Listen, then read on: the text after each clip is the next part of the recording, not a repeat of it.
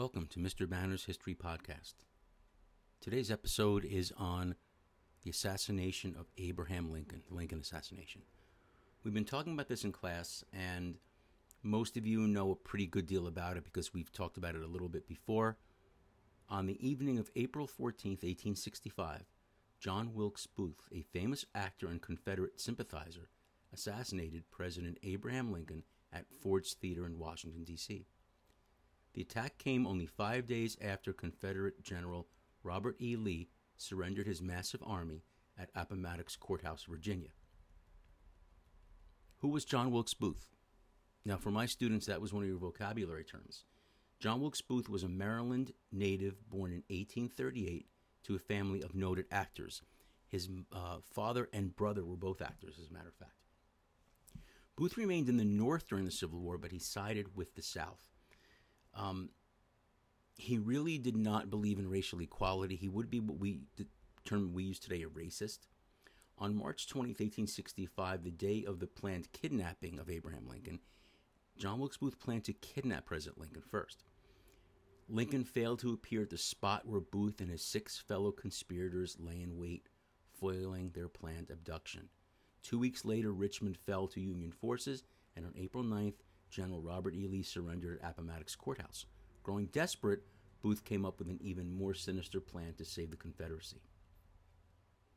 Booth learned that Lincoln was going to attend Laura Keene's acclaimed performance of Our American Cousin at Ford's Theater in Washington, D.C. on April 14th, 1865. So Booth masterminded a plan even worse than his original kidnapping plan. His new plan was to assassinate Abraham Lincoln, assassinate the Vice President, Andrew Johnson, assassinate Secretary of State William Seward, who would be potential successors to President Lincoln when Lincoln were assassinated, and he also wanted to kill General Grant if Grant were at the theater that night, which Booth didn't really know about that. The Lincolns arrived late for the show, but the president was reportedly in a fine mood and laughed heartily during the production. Lincoln occupied a private box above the stage with his wife, Mary Todd Lincoln, a young Army officer named Henry Rathbone, and Rathbone's fiancée, Clara Harris, the daughter of New York Senator Ira Harris. So there were 4 people in the box that night. At 10:15, Booth slipped into the box and fired his .44 caliber single-shot Derringer pistol into the back of Lincoln's head. After stabbing Rathbone, who immediately rushed at him in the shoulder, Booth leapt onto the stage and shouted, "Sic semper tyrannis," which means, "Thus ever to tyrants." A tyrant is someone who abuses their power. At first, the crowd interpreted the unfolding drama as part of the production, like they thought it was part of the play. But a scream from the First Lady, Mrs. Lincoln, told them otherwise. Although Booth broke his leg in the fall, he managed to leave the theater and escape from Washington on horseback. A 23-year-old doctor named Charles Leal was in the audience and hastened to the presidential box immediately upon hearing the shot and Mary Lincoln's scream. Hastened means he heard it and acted quickly. So this young 23-year-old doctor was in the audience, and when he heard the shot and scream and realized it wasn't part of the play, he rushed up to see what he could do because he probably knew it was a gunshot. He found the president slumped in his chair, paralyzed and struggling to breathe. Several soldiers carried Lincoln to a boarding house across the street and placed him on a bed. When the Surgeon General arrived at the house, he concluded that Lincoln could not be saved and would probably die during the night. The story goes that Abraham Lincoln, because he was so tall, he was about 6'4", that they had to place him across the bed, almost like diagonally across the bed, because he was too tall. His feet would have stuck out the bottom of the bed. Vice President Andrew Johnson, members of Lincoln's cabinet, and several of his closest friends stood vigil by the president's bedside in the boarding house. Stood vigil means they stayed up the whole night waiting for things to happen. The First Lady lay on a bed in an adjoining room with her eldest son, Robert Todd Lincoln, at her side, overwhelmed with shock and grief. Mrs. Lincoln had been next to Abraham Lincoln when he was assassinated, when he was shot.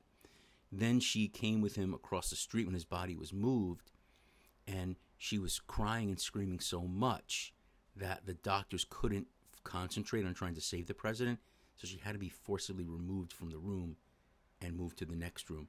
And what you have to understand about Abraham Lincoln's wife, Mary, is that she just saw her husband get shot 2 years, actually almost 3 years earlier in the White House. Their other son, Willie, had died of typhoid fever in the White House. And in 1850, before Abraham Lincoln was president, their other son, Edward, had died when he was only 6 years old. So Mrs. Lincoln, aside from being next to her husband when he was shot, she had just buried a son 3 years earlier and another son 15 years earlier. So she was already in a bad state. Finally, Lincoln was pronounced dead at 7:22 a.m. on April 15, 1865, at the age of 56. So President Lincoln was only 56 years old. Now, that's young by today's standards, but that was a pretty good age by that time. Of course, most men, if you made it to age 50, you were probably going to make it to older back then. So Lincoln was not young to die by the standards of that day, but making it to 56, he probably would have lived a lot longer. He was in good health. You hear my dog in the background. You hear him with a squeak toy.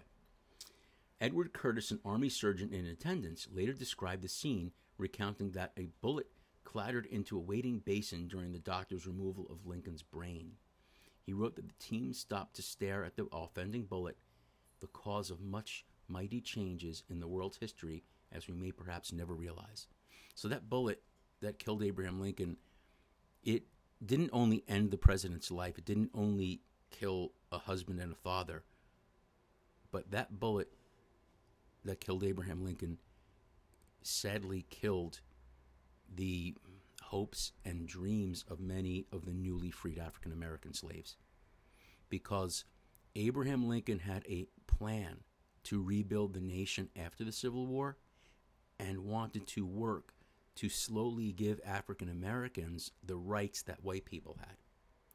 His plan was to start off, of course, by freeing the slaves, which happened, but then he wanted to allow black men to vote, which eventually did happen, but Abraham Lincoln wanted to be a part of that, and he wasn't. So not only did that bullet that killed Abraham Lincoln kill him, it also killed many of the hopes and dreams of the African American people who were recently freed. Because as we talked about in class, and we'll talk more about as the end of the year comes around even more in the next week or so, because of the fact that no one was really there with a plan to help the newly freed black people. They were called freedmen. Many of those people remained working and living on the plantations where they were slaves, where they had been slaves. They would grow the crops like cotton, for example, or tobacco, and they'd be given a portion or a share of the crop, and then they'd be able to sell that at the market, but then they'd have to pay rent to the owner of the land, who was often their former master. So it's like they couldn't leave. They couldn't move. If they moved to the north, they'd have to be able to afford like a train ticket to get here, or they'd have to risk walking and maybe getting hurt along the way, or their whole family. And if you moved to the north, black people were not wanted here. There were already signs in store windows about the Irish. It would say, "Help wanted, no Irish allowed," or "No Irish need apply," "No colored need apply." Like they were very outward about not wanting to hire certain people for jobs. So where were these newly freed people supposed to go? Some moved to the west, but out west there wasn't much there, and you kind of had to start your life all over again with no one or nothing around you. So that's why many of the newly freed slaves, they stayed where they had been slaves. And without Abraham Lincoln there to kind of like help put new programs in effect to help them, they were left stuck.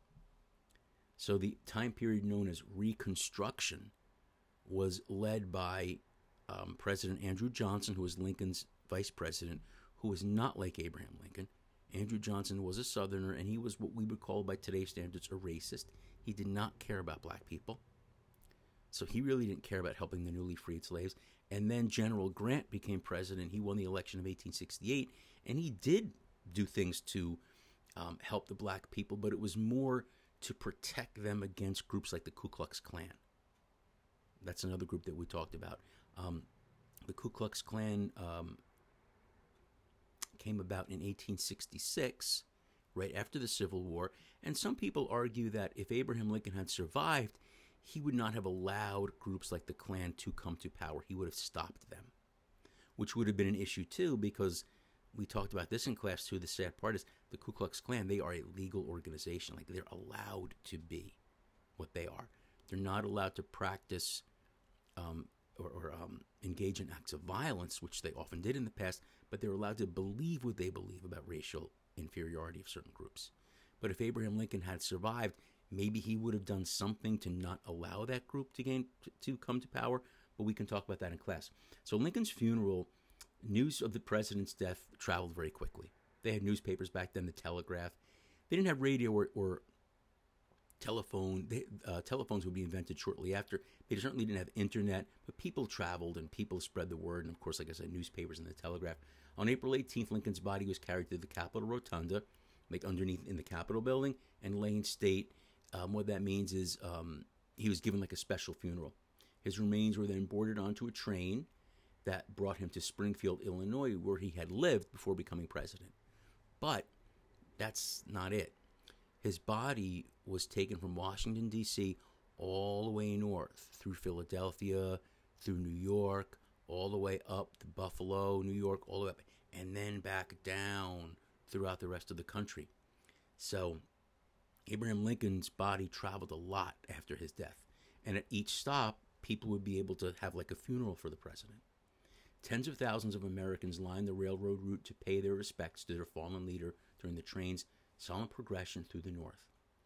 Lincoln and his son, William Wallace Lincoln, who died in the White House of typhoid fever in 1862, were interred on May 4th, 1865, at Oak Ridge Cemetery near Springfield. Let me explain what that means. Willie Lincoln, the Lincoln son who died in the White House when Lincoln was president, he was buried right there in Washington, D.C. And the plan was that when Lincoln left office and wasn't president anymore, they would disinter his body, that means dig his body up, and move it to wherever the family was going to go. That's called disinterring. If someone is buried somewhere and they move their body and move it somewhere else. That happened to George Washington. George Washington was buried on his plantation, Mount Vernon, in what's called the Old Tomb. Then later on, they built a more fancy one for his body. So he and Martha, his wife, were disinterred. Their bodies were removed, like the coffins, and were taken and put in the new place. So Willie Lincoln, when he died in 1862, he was buried there in Washington, D.C. Then when Abraham Lincoln died, they dug up his son Willie and put both the father and son's coffins on the train to be moved back to Illinois, where they had lived, to be buried together. And then later, Mary the mother would be buried there as well when she passed away. A sad story about her is another son, Thomas Tad, he died when he was 18. So the Lincolns had their 5-year-old boy, Edward, die in 1850. Their son, Willie, died in 1862. Abraham Lincoln died in 1865. And then their next son died when he was 18. So Mary Todd Lincoln, she buried 3 sons and a husband. And she was next to her husband when he was shot. So I'm sure you could imagine. Remember in class we talked about insane asylums?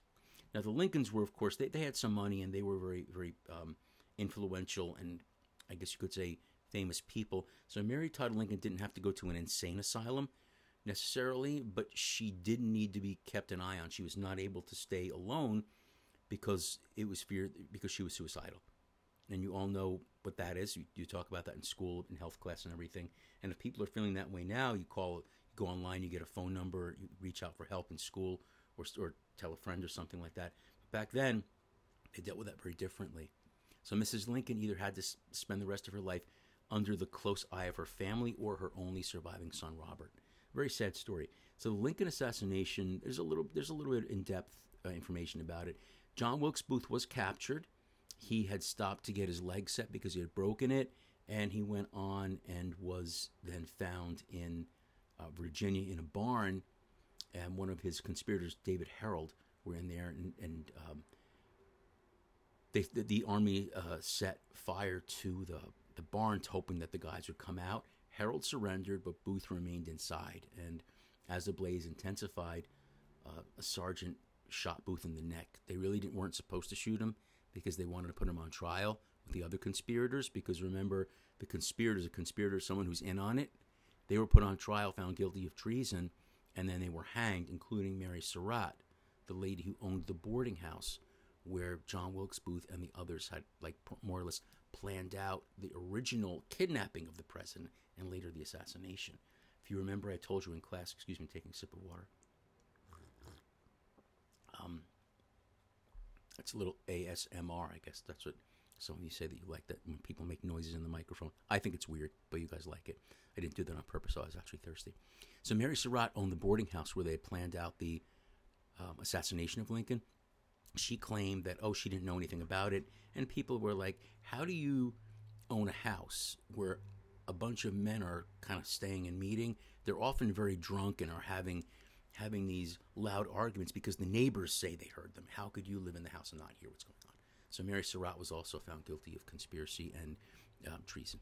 So the Lincoln assassination was much more than just the president being assassinated. We'll talk more about this in class. There is that documentary I shared with you about the people who believe that John Wilkes Booth did not die in the barn, that he actually survived. I don't believe that, but you can certainly look at that. The link is on the supplementary videos in my Google Classroom.